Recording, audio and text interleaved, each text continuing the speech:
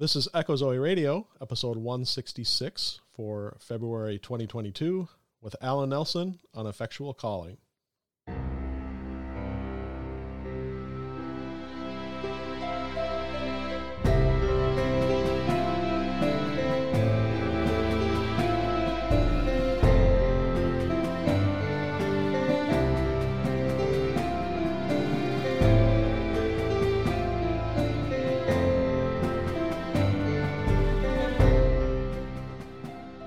Welcome to Echo Zoe Radio, the podcast outreach of Echo Zoe Ministries, where you'll hear about important topics affecting the church today.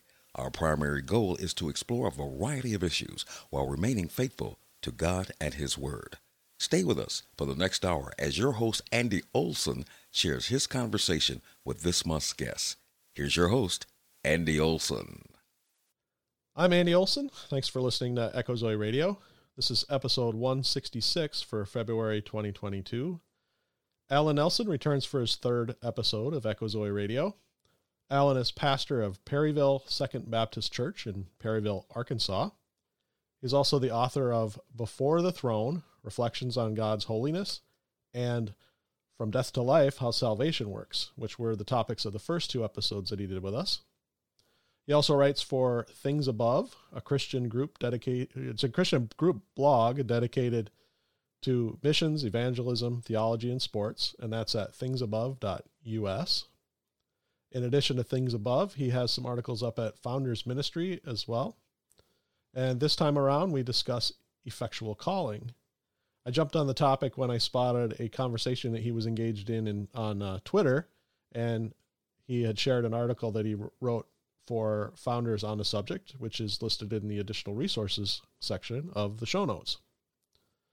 This episode should be on the Echo Zoe Locals page in both audio and video formats. I'm beginning to try to branch out a bit on social media again as well, in addition to Locals, where I've been really hoping to build up more of a community style experience. I've also gotten onto Gab, Parler, and Getter. So if you're on any of those sites, look for Echo Zoe Ministries. I've also I've had a Telegram channel for a while, and we'll continue to cross-post more stuff there as well. I took a little break and hadn't been posting for a while. So if you're on Telegram, look for Echo Zoe. Also, a Discord channel or Discord server is just starting to come online.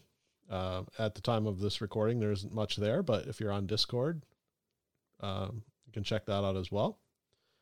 On the video side, the YouTube channel is still up and running, and I've added a Rumble channel.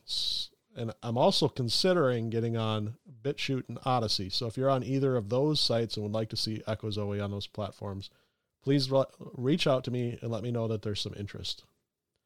So I recognize that with all those sites that it gets kind of confusing, and some of those places aren't as easy as simply just going to /Echo Zoe or whatnot. So for that, I created a self-hosted link tree. I'm not sure if you're familiar with Linktree, but it's kind of a interesting new thing people are doing. If you go to echozoe.com/linktree, you'll find the links to all those sites that I just mentioned and all the places, all the channels, pages, sites, and what have you around the internet where you can find Echo Zoe Ministries. Show notes for this episode are available at echozoe.com/166, and that's where you'll find an outline of the discussion, a list of the scriptures that we referenced during the discussion, additional resources, including that link to Alan's article on Founders Ministries, and related episodes from the Echo Zoe Radio archives. So with that, here's my discussion with Alan. Alan, we were just talking about how it's been more than 2 years since I've had you on to talk about your latest book. Yes, sir. It's weird for all of us post 2020 because 2020 is like gone, and things that feel like they weren't that long ago happen to be now like 2 years ago. So yeah, well, that it's was good to be. I was just looking it up as we were chatting beforehand that it was November of 2018 and then November of 2019 that we talked about your two books. So it's been a little over 2 years. 2019. It's been too long, brother, but I'm glad to be glad to be back on. And you got, I don't know if I'm supposed to say this, but you got another book on the way.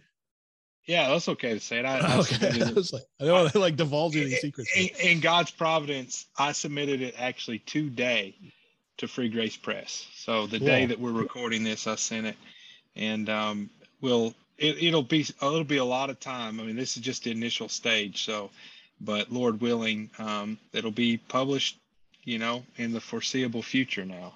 Cool. Yeah, so we're recording on the 24th, so it was over a week ago as this gets released that we talked. So to give people listening a little idea, but yes, sir. We submitted it a week ago. That's right. Well, I mean, you threw out the word providence, and I think I have some episodes that I do that I think are just absolutely providential how they come about, and this one is one of them already. And the reason I say that is because I was sitting around thinking, Michelle Leslie last month helped me kind of get caught back up and get back on schedule and try to get episodes up on the first of the month rather than try to squeeze them out before the month is over. And I didn't want to slip back behind again. And I went on Twitter and I thought, well, I'll see if any of my friends on there have can inspire me to come up with something. And the first tweet I saw was something you had posted about effectual calling. And I thought, you know what? I haven't talked to Alan for a while, and that's an awesome topic. Yeah. Yes, sir. It's a needed topic. It's a topic I think that I don't know your context per se in Minnesota, but down here, if you talk to the average Christian about effectual calling, they might kind of look at you like, what are you talking about? So I think it's a good topic. Yeah, it's interesting you say that, because I was just having a conversation with my son last night as we were going over I homeschool him. He's pretty self-sufficient. I give him at the beginning of the week a pile of work to work on over the course of the week, and he sticks to most of it by himself, does the reading and answers worksheet questions and whatnot. And we got to talking, and there was a question in there, and I think it was I threw in a logic course that I found on Master Books that's really good. And some of my listeners will know that I have a little bit of an affinity for logic, and was reading through that with him and just making sure he got his fallacies correct and whatnot. And the word regeneration came up, and actually, it wasn't his logic; it was his literature. He's got these different worldview things he's working through, and regeneration came up, and he was talking about these other worldviews like romanticism and naturalism and whatnot, and trying to reflect on why he disagrees with something. And so I got a chance to sit down and talk a little bit about regeneration and explain to him how that vocabulary thing, like you said, as people, that most people wouldn't understand what you're talking about. And I tried to explain to him that whatever you do in life, whether your mom's a lawyer, your dad's an architect, whatever it is, your vocation is going to have a vocabulary that you're going to know that the average people aren't going to know. And it's the same at the church. We're going to have in our theology, we're going to have a vocabulary that the rest of the world is not familiar with. But if you really take it seriously, you're going to have to learn that vocabulary.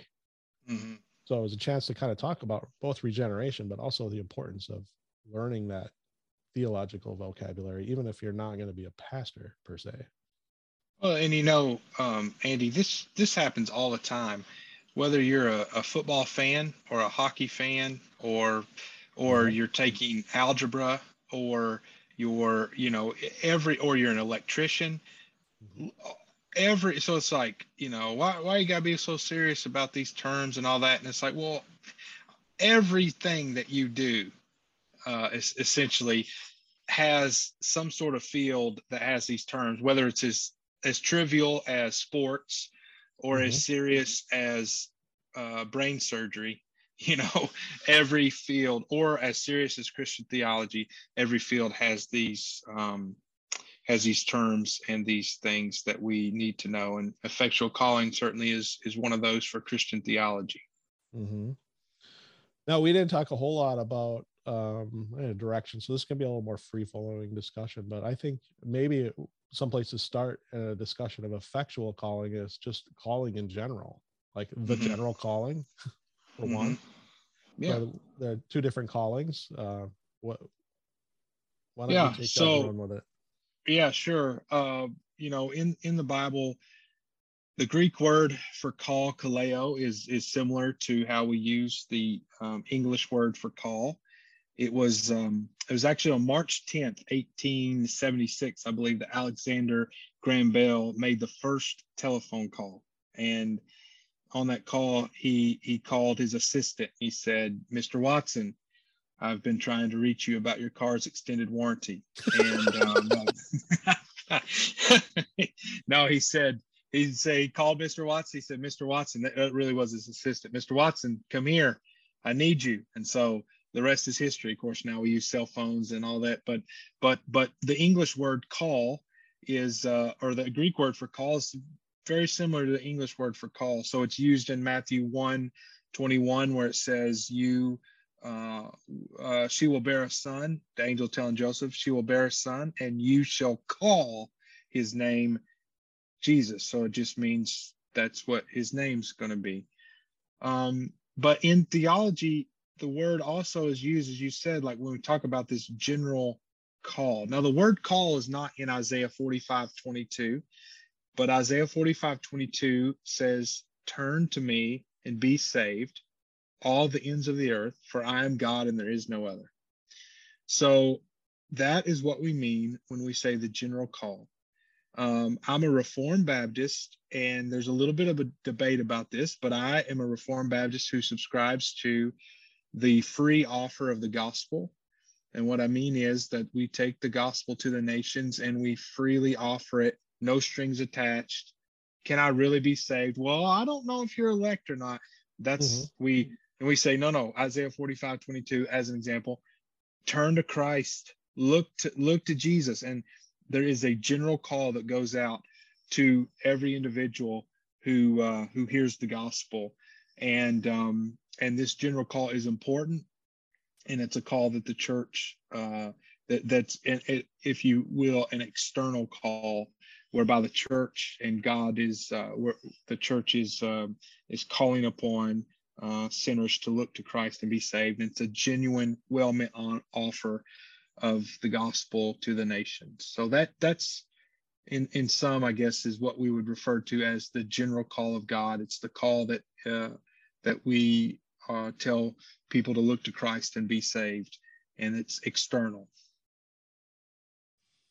Yeah. So, but then there's a difference between those. Like, we really are called to share the gospel with everyone. Go out into all the world and spread the gospel. Share the gospel. Jesus commanded, and that was a genuine command. Go out and share the gospel with everyone. But then there's we kind of boil that down to what we call the effectual call, which is goes out to a subset, we would say, maybe. Yeah, I think that's right. And it's very simple. We don't walk around using the word effectual all the time, probably, but the word effectual is simple for us to understand. It just means it brings about what it intends. As a parent, you know that you do not have an effectual call, because you call your children all the time, "Come here," and you have to call their name several times, before You they got to come. start counting 5. That's right. 4, That's right. 3. Yeah, that's exactly right. But the effectual call, in fact, I grabbed this right before we started recording. I have a copy of the 1689, and let me see. I don't want to sit here and read too much, but I do. Go this ahead. is a real well worded paragraph, I think. So this is from the 10th chapter of the 1689 Second London Baptist Confession of Faith, 10th chapter, and paragraph 1. "Those whom God hath predestined unto life, he is pleased in his appointed and accepted time effectually to call by his word and spirit out of that state of sin and death in which they are by nature to grace and salvation by Jesus Christ, enlightening their minds spiritually and savingly to understand the things of God, taking away their heart of stone and giving to them a heart of flesh, renewing their wills, and by his almighty power determining them to that which is good, and effectually drawing them to Jesus Christ, And then this is very important here at the end. Yet so as they come most freely, made willing by his grace. Mm-hmm. So the first thing, and that definition is really, really good. But the first thing is, well, let me look. I bet they have some verses here mentioned. Well, while you do that, if you don't mind, go ahead. I wanted to talk a little, or just bring back up that providential nature of this whole discussion. Yeah. Because another aspect of why I thought it was so providential was that with my two of my boys, my two middle kids, I do a lesson in homeschooling with them every day together. And this year I put it together more on my own rather than buying somebody else's curriculum. And one of the things we're doing is, and I think this is a little bit over their heads. I think I figured that out as we gone, but I'm doing it anyway, where 3 days a week, I'm reading a chapter out of J.I. Packer's Concise Theology with them. Mm-hmm. And when I say a chapter, I mean, it's like, I'm reading it off of Logos on my iPad, but I think if it was a printed book, we're talking like maybe 2 pages on average. Mm-hmm. It's not very much. And today, providentially, the chapter was Effectual Calling. Wow. Yeah. And so what I wanted to read was, you just read out of the 1689. And he starts off talking about also chapter 10, but it's the 1647 Westminster Confession, which a lot of the London Baptist Confession is based that's on. Right. And if you don't mind, I'll read a paragraph of that. Yeah. All those whom God hath predestined unto life, and those only he is pleased in his appointed and accepted time, effectually to call by his word and spirit out of the state of sin and death, in which they are by nature, to grace and salvation by Jesus Christ, enlightening their minds spiritually and savingly to understanding the things of God, taking away their heart of stone and giving unto them a heart of flesh, renewing their wills, and by this almighty power, determine them to that which is good, and effectually drawing them to Jesus Christ, yet so as they come most freely, being made willing by his grace. Mm-hmm. Yeah. Amen. That's almost, when just historically speaking, the Baptists in 1677, the 17th century Baptists of England, they did basically just take the Westminster Confession. In a lot of places, they just did basically the same thing, and then they just improved it in some areas, if you know what I'm saying.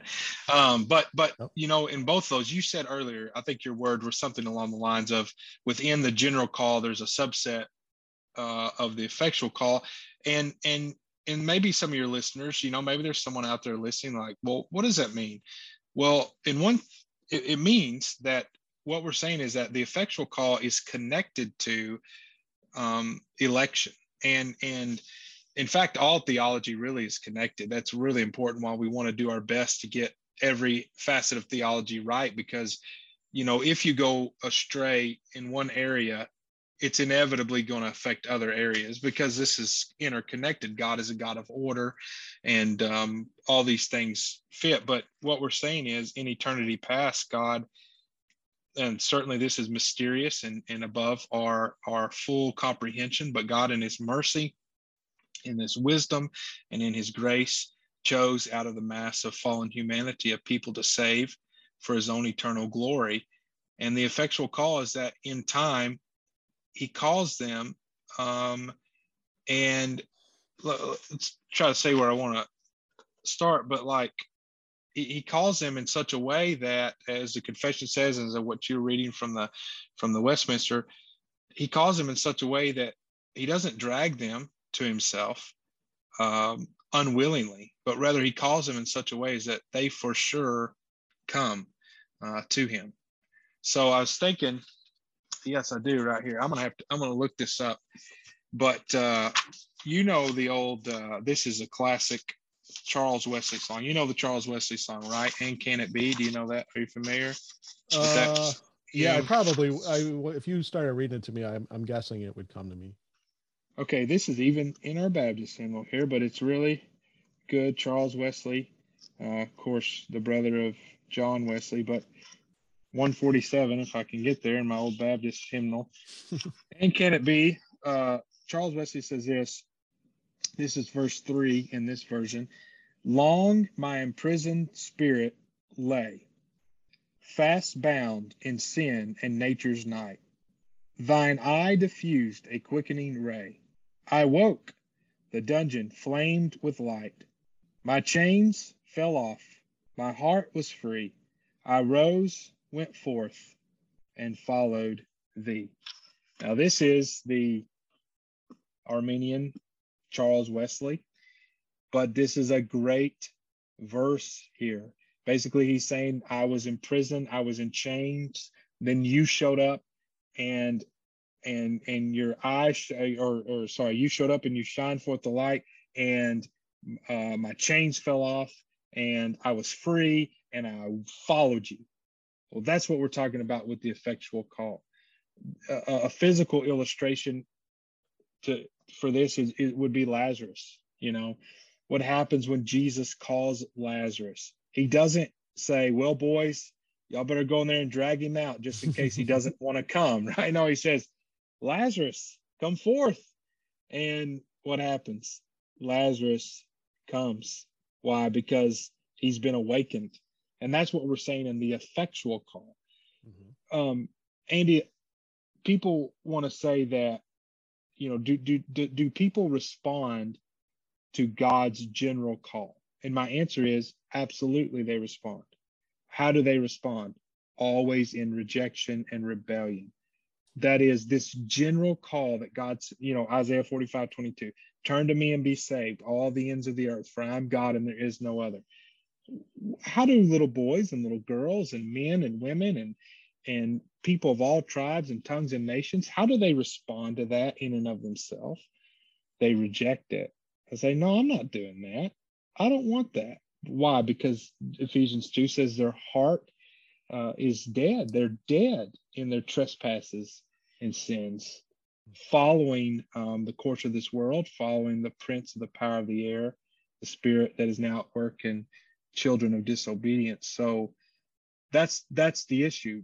If you remove the effectual call and you say, well, let's just let everybody decide. Well, everybody chooses of their own volition that's enslaved to sin to run away from God and to reject God, if that makes sense. Makes perfect sense. And then, you know, I was just going to mention somewhere in there, and I don't know if this is the best spot to mention it, but this difference between general call and effectual call, a big difference between them would be that we are called to participate in a general call to go out and preach the gospel, but the effectual call itself is totally a work of the Spirit. And you know, I lost my place there, but both of those said, yeah. And so when we were defining earlier, we said the general call was external. Right. The effectual call is internal. It is, like you say, it is the Holy Spirit. Now he works through means, like the means of preaching, but so, I mean, I don't know your testimony, Andy, but I was one of those that heard the gospel in a message and I responded. But some people, like Bunyan, for example, right off the top of my head, they wrestled with this for a long time before, seemingly from our perspective, before the Holy Spirit effectually drew them to Christ. So it may be that the effectual draw happens as you're listening. Effectual call happens as you listen to a sermon or someone shares a tract. But it could also be later as you're thinking about it or you're wrestling. And then, but what happens is the Holy Spirit, you remember in Genesis 1, how it says the Spirit of God hovered over the face of the deep, you know? Mm-hmm. And I think there's a beautiful picture in my mind of the Holy Spirit coming upon a person's cold, dead, stony heart and just breathing life, whereby that person, their eyes are open, they're awakened, and they run to Christ. They want Christ. They're not forced to go to Christ against their will. They begin to see things now, not perfectly, because, you know, even now we've been Christians for a while, Andy, but we don't understand our sin perfectly yet. but they begin to see their sin. They repent. They see the free offer of the gospel. They see Christ as their only suitable and all sufficient Savior, and so they are irresistibly drawn to Him. Yet they come, as the confession says, most freely and willingly, and so that is when they put their faith in Christ. So the effectual draw. So it's important in the Ordo Salutis. So the effectual call happens logically first, and then the sinner, he or she puts their faith in Christ, and as a result of not the effectual draw, as a result of faith in Christ, which is a gift, they are justified. We don't go around saying you're justified by the effectual call. That's not what we say. That's not right. Theologically correct. We say you're justified by faith, but your faith is a result of God's gift in the effectual call. So that's why Romans 8:30 is so important. I think it's really important, where Paul walks through that golden chain of redemption, where he says, those he predestined, he called. Those he called, he justified. Now, if you say, according to that verse, that God calls everybody in the same way, that there's no distinction, because some would say there's no distinction. There is no effectual call. God calls everybody that hears the gospel in the same way. Then, according to Romans 8:30, everyone's justified. Everyone because it says, who's justified? Those he called. And wouldn't you almost have to be a flat out Pelagian to take that point of view? Yes. I mean, even an Arminian is going to have some. I mean, they're going to have a prevenient grace working in there at some point, and maybe that's a good direction to go, because it sounds like you already answered my next question. I was going to ask you about Ordo Salutis, and you went there. So, we are both Reformed. We would, so we're coming at this with a different perspective. But you did bring up the Wesley brothers, and who are more Arminian, Yeah. But would you not almost have to be a flat out Pelagian to believe that? I'm sorry, I'm blanking on how you put it just a minute ago. Yeah. Well, Pelagius is a little bit different in the sense that basically unregenerate persons can respond positively to Christ whenever they decide it's time to embrace the grace. So like the grace of God is like out there, and whenever they want to decide to embrace that, they can, or whatever. And then there's a little more like semi-Pelagian where, we're genuine brothers in Christ. Like I say, Charles Wesley, a genuine brother, would not say, would not say that we don't need grace. But the idea still is at that moment, what is it? I mean, and really this is the dividing line between the Reformed and the non-Reformed. And when it comes to soteriology, our understanding of salvation, how is it that a person ultimately gets saved? Because we would both affirm it's by grace alone, through faith alone, in Christ alone. But what we're arguing is the only way a person ever comes to faith in Christ is if they're effectually drawn. Whereas the non-Reformed, the Arminian, the semi-Pelagian would say, okay, God gives the grace, and then you have to decide if you're going to activate that or not, which is really strange. So it's kind of like, I'm going to wake up Lazarus, and then he's going to decide. And if he says no, he's going to be dead, go back being dead or whatever, Yeah. It's really, it just doesn't make sense. Right. And now they would use their analogy that they would use would be more like a life vest, where they're floating around, can't swim, and you threw them a life vest and they had to choose to grab it. Yeah. Yeah. And the of course, the problem with that is, that we're already dead. Yeah, a couple problems. One, we are already dead. The other problem with that analogy is it misunderstands our depravity. So like if you want to use that analogy, fine, but the guy drowning has, I don't know, a waterproof machine gun, and you're trying to throw the vest and he's shooting at you.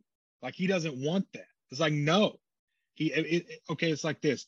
Your kids, how old are you? Like your youngest kid, how old is? She's 6. She's 6. Okay, so she's a little bit probably out of this stage, but I don't know. Does she like vegetables? No.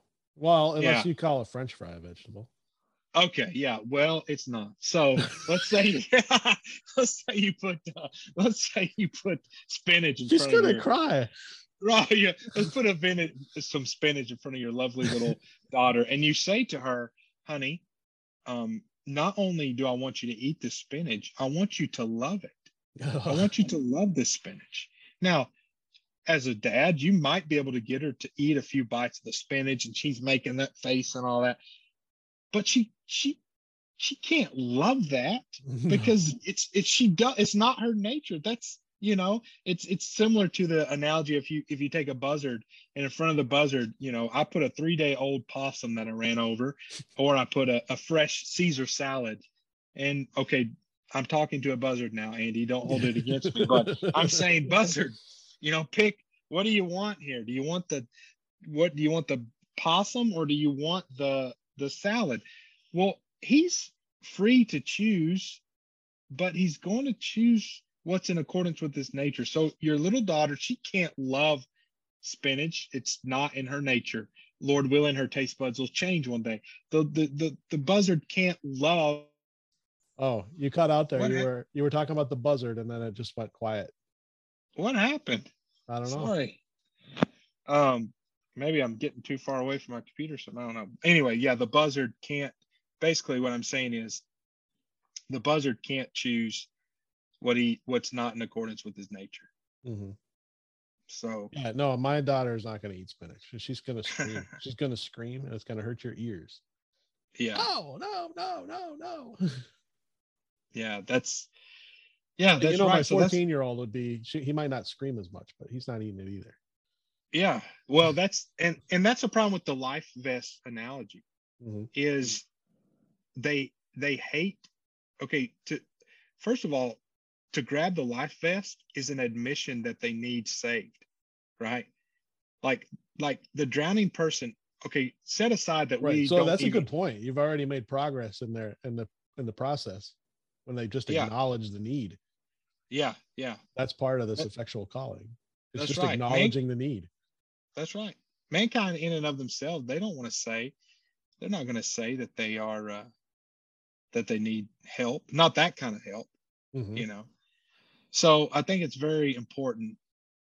And I think Romans 8:30 is a very important verse. Those he called, he justified. And so this is speaking then that there's not one call, that there is two. There's a general call, but then there's this special effectual call rooted in God's eternal counsels that we see come out in time. Mm-hmm.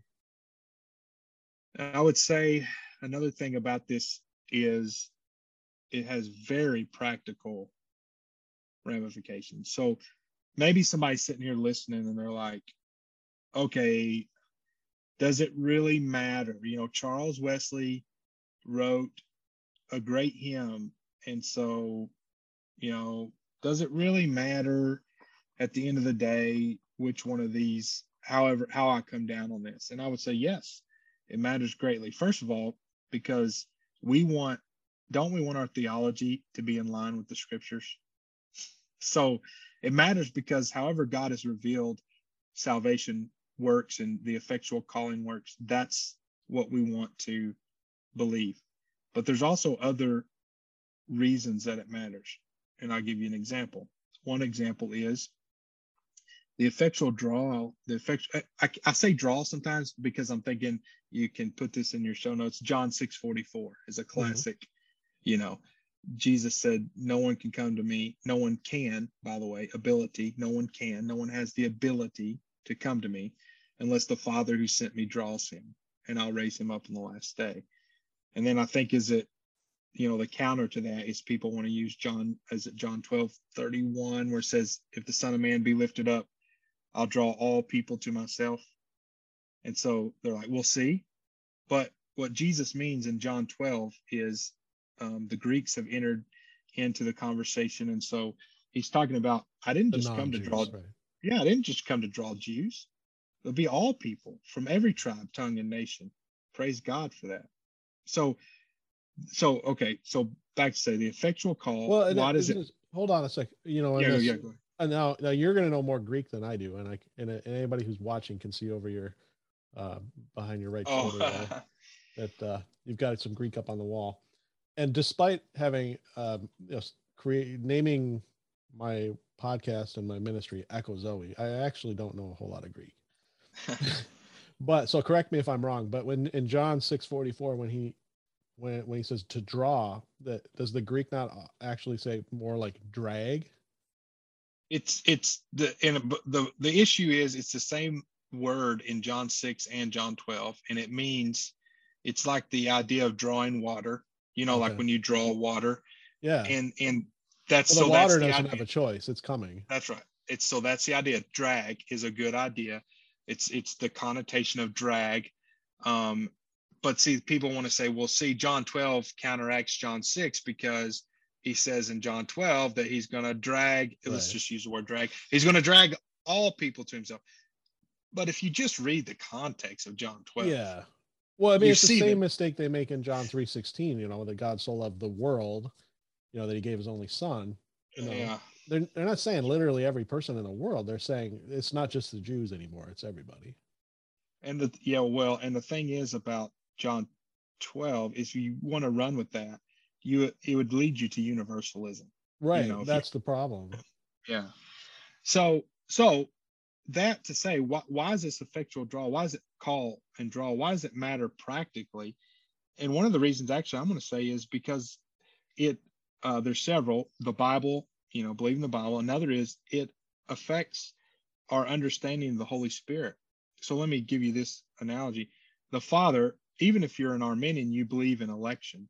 The Father elects on his own. The Son dies for our sins on his own. Why does the Holy Spirit need our help? Right? When we affirm the biblical teaching of the effectual call, we are saying the Holy Spirit really is God. He is worthy of our praise and worship when it comes to our salvation. He has a real role to play that does not involve us. Now, he does have a role that does involve us, but there is part of his role that he is sovereignly gracious and has a work that is separate from us, if that makes sense, or without our help. It's monergistic, you know. That's a good word, a good theological word. Talking about vocabulary. Yeah, ergos is the Greek word for work, and then you have the Greek word sin, which means syn, which is like with, and then you have the monos, which is alone. So there's the two. Synergism is the Spirit and the sinner work together, and we reject that. Yeah. In the effectual call, and monergism is the Holy Spirit works alone. So one of the reasons this matters because it uplifts and affirms and honors the work of the Holy Spirit.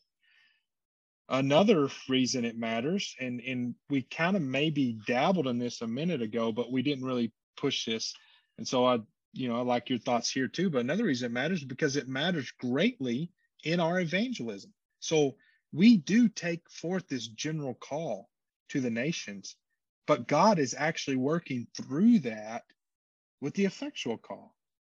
And, you know, what I'm saying and why is that goes back to that Romans 8:30 that you're talking about. Yeah.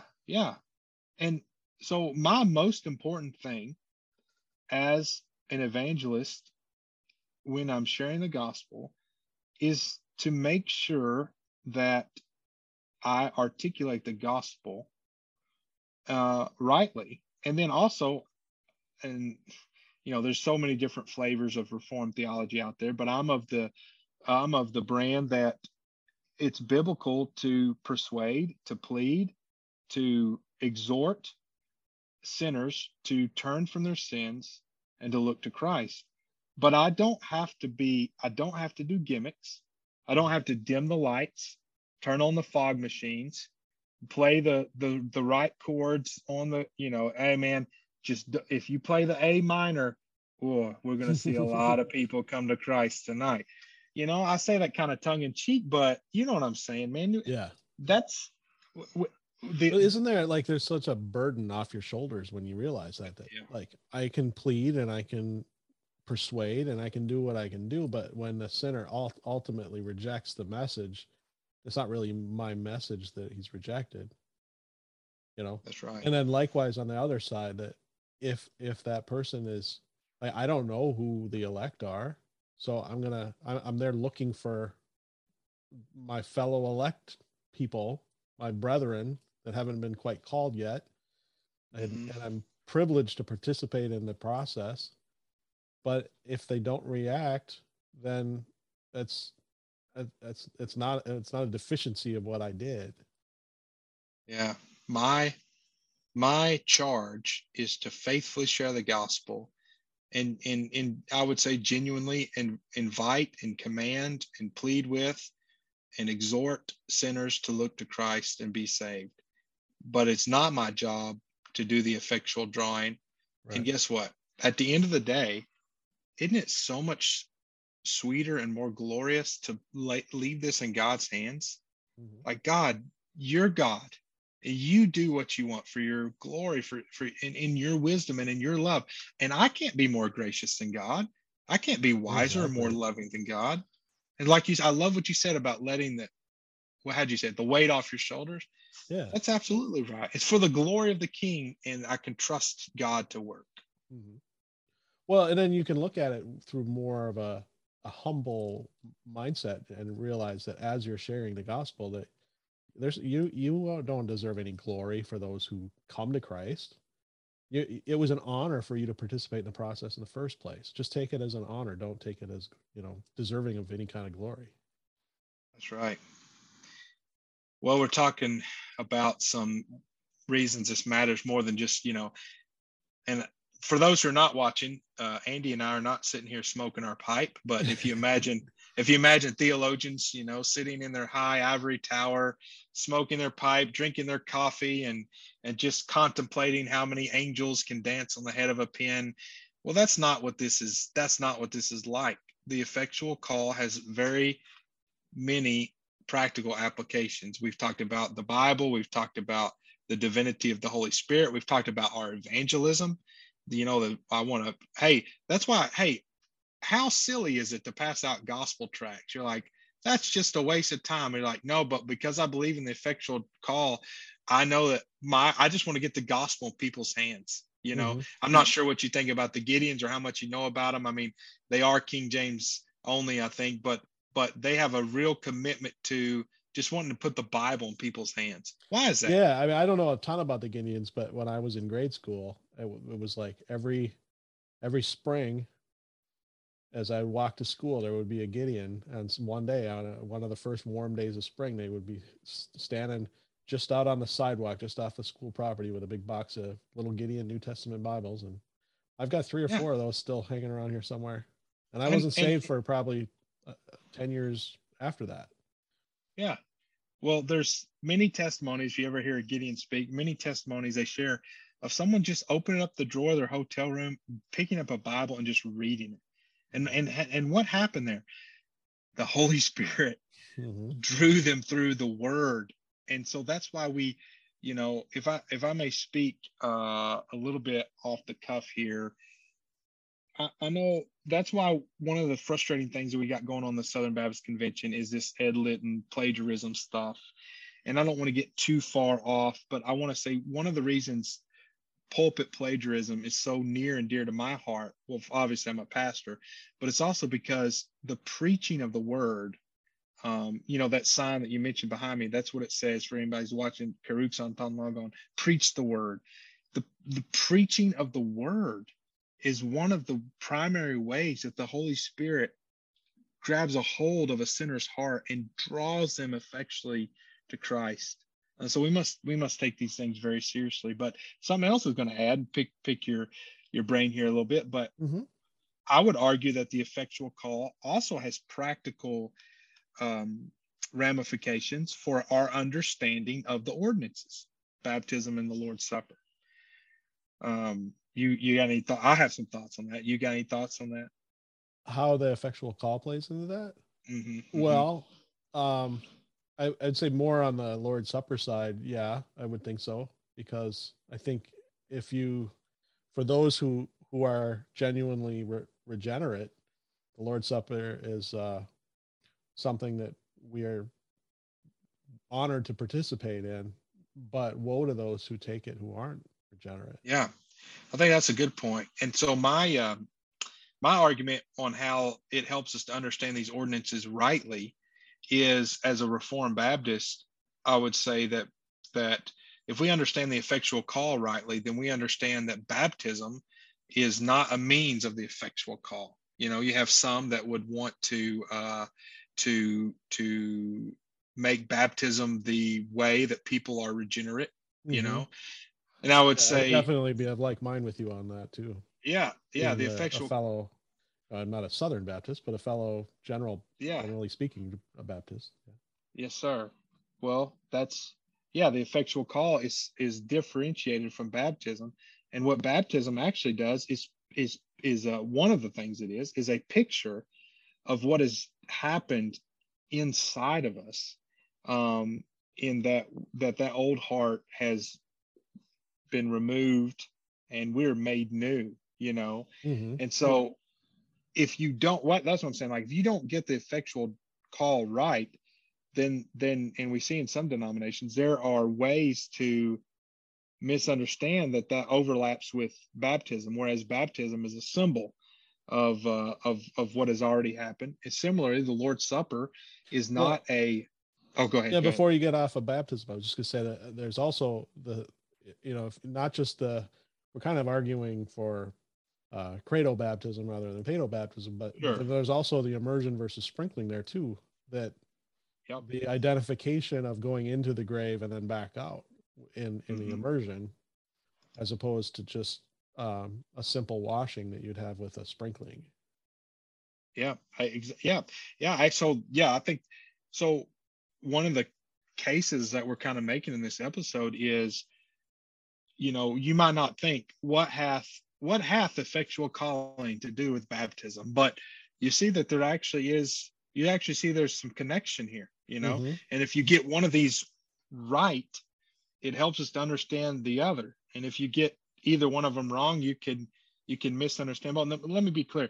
I'm not saying, and I'm certainly not saying that if you get regeneration wrong that you're unregenerate, nor am I Right. saying that if you get baptism wrong that you're unregenerate. Right. But I am saying that it's important for us to get both of these right, because it builds a consistent theology, if it makes sense. Oh, absolutely. And maybe the way I would also kind of word it, just to help illustrate, I think what you're getting at is that when we have a misguided or out of place theology on this, where we're not heretical, but we're not completely biblical, is it kind of handicaps us in a way. Mm-hmm. And the longer we carry that, the more handicapped we're going to be. Yeah. So Yeah. carrying really biblical understanding helps to free us to get the work done. Yeah. Yeah. So baptism we would make the argument that baptism is for those who have been effectually called.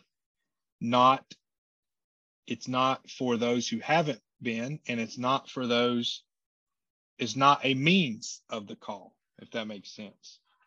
And then likewise, I say, the Lord's Supper is it's not the means of this effectual calling. It's for those who have been effectually called, as you kind of alluded to just a minute. It doesn't bring about regeneration. That is, Right. it's for those who have been born again. Yeah. And then, sorry, I was a little distracted. I'm hearing sounds No. upstairs and stuff. So I was Yeah. letting people know that we're still recording, but, I think you said something, you used the word means, Yeah. and what that kind of direction that was going to take me mentally was means of grace. Mm-hmm, mm-hmm. Where, I mean, that's a different topic entirely, and I've done a show on means of grace in the past, but there's a difference between means of grace and like means of salvation. Right. Mm-hmm. Yeah. That's right. So when we say now some Baptists get a little bit touchy on calling baptism and the Lord's Supper a means of grace, but they really are a means of grace. They're not a means of salvific grace. They're not a means of salvation, like you say. They're not a means of salvation, but they are gracious signs that the Lord has. More of a sanctifying grace rather than a justifying grace. Sure. Let me read to you from Baptist Sam Renahan. He says, the Lord's Supper has two sides, like baptism. On the one hand, it is God's declaration of the forgiveness of sins to his people in covenant. It is his visible word to them. On the other hand, it is the people's pledge of faith and participation in those promises. We do not simply contemplate the sacraments, we celebrate and enjoy the sacraments. Given that the Lord's Supper, like baptism, involves active faith and the promises signified by the symbol, it takes on a special character because the church collectively professes its faith in the Lord's Supper. Baptism signifies new creation life, and the Lord's Supper signifies our right to that new creation and ongoing nourishment until we reach it. So that's just a good, robust, smart Baptist articulation. And so I'm just saying, like, what I'm saying, I'm not necessarily saying there's a direct connection between effectual calling and the ordinances. What I am saying is, when we understand the effectual calling rightly, then it helps us to also see these other things in Christian theology rightly too. Even I would add to that church membership, because as Baptists, we believe in what is called regenerate church membership, meaning church membership is only for those who have been effectually called.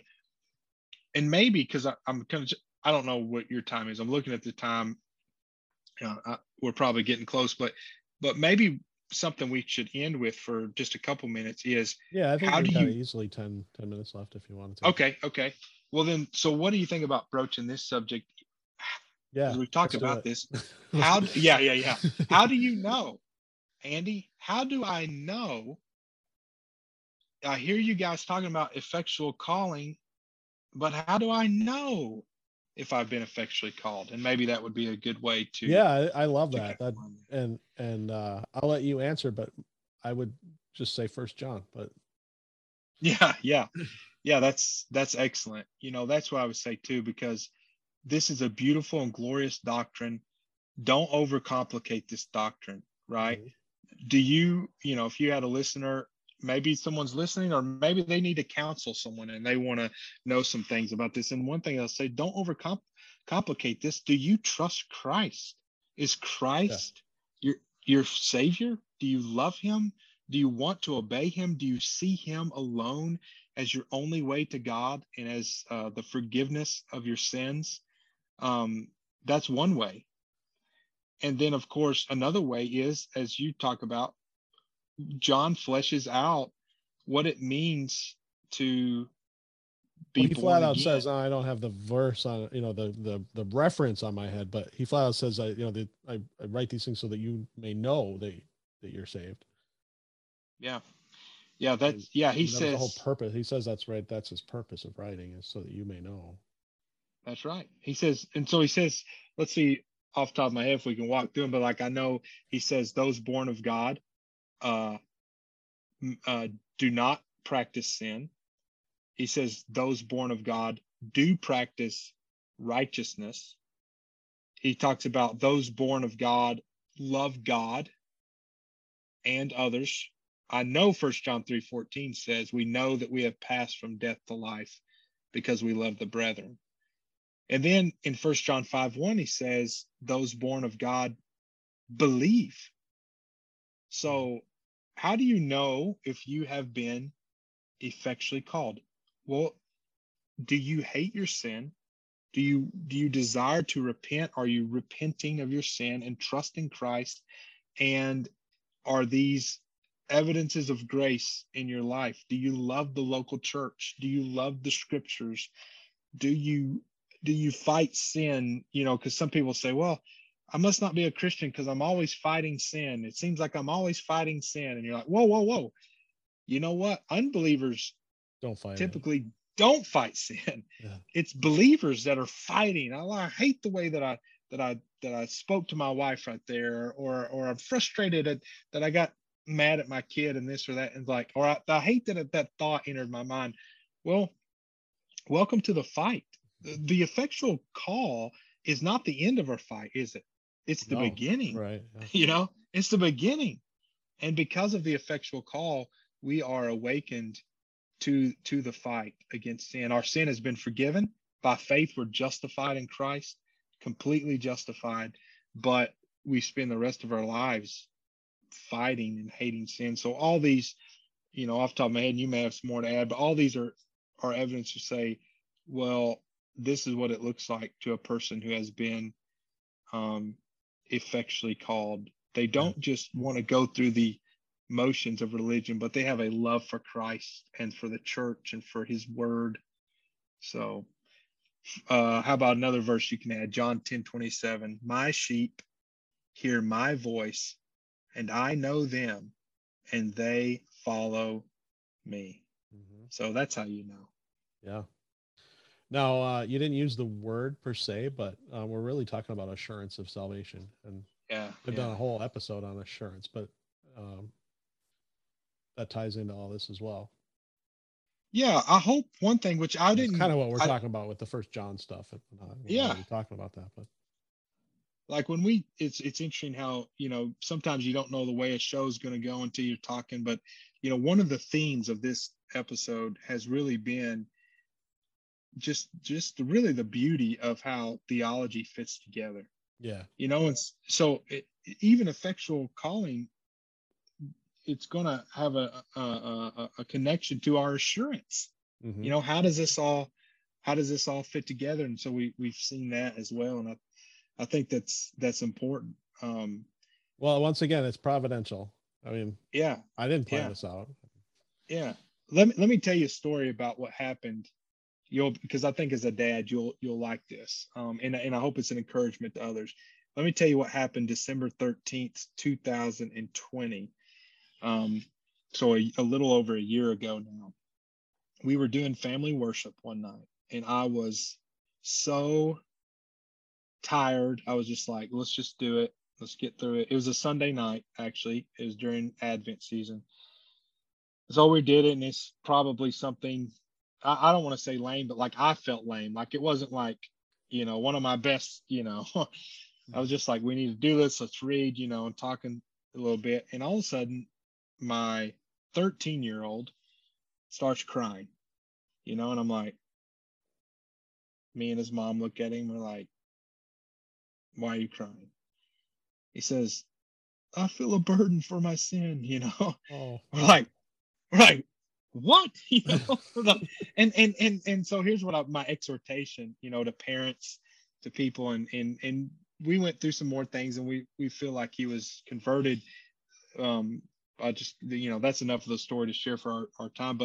But what I'm trying to say is I'm trying to give an exhortation to parents, mm-hmm. to pastors, to co-workers.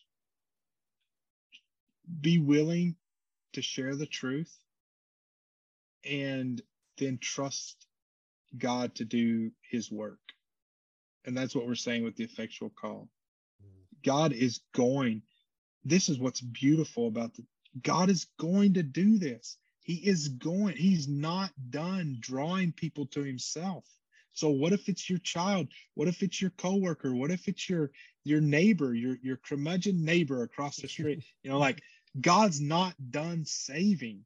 And because of this effectual call, we have the great joy and hope of sharing the truth and seeing God work in his way for his glory. Awesome. What a great way to end. Thanks. Well, thanks for the opportunity, Andy. And let's not make this another 2 years, 2+ years before we hang out again. Let me know when that book's coming out. Yeah. Lord willing, I hope the end of this year, but we'll see. Okay. Maybe because I'm a slow reader, you can send me a one of your final drafts there, and I can kind of get ahead of things, and we can do a show on it later. Yeah, I'd love to do that. Cool. Yeah. talk to me when we get off. I'll do that. We'll do that. Awesome. Well, thanks so much, Alan. It's a pleasure. Thank to have you, brother. back. Yes, sir. All right. Echo Zoe Radio is an outreach of Echo Zoe Ministries. If you are blessed by the show, please consider offering your support. There are many things you can do to help, including prayer, sharing the show with others, and your financial support. Echo Zoe Ministries is a registered nonprofit organization with 501c3 tax-exempt status, and your donations are tax deductible. For more information about how you can support Echo Zoe Ministries, please visit echozoe.com/support.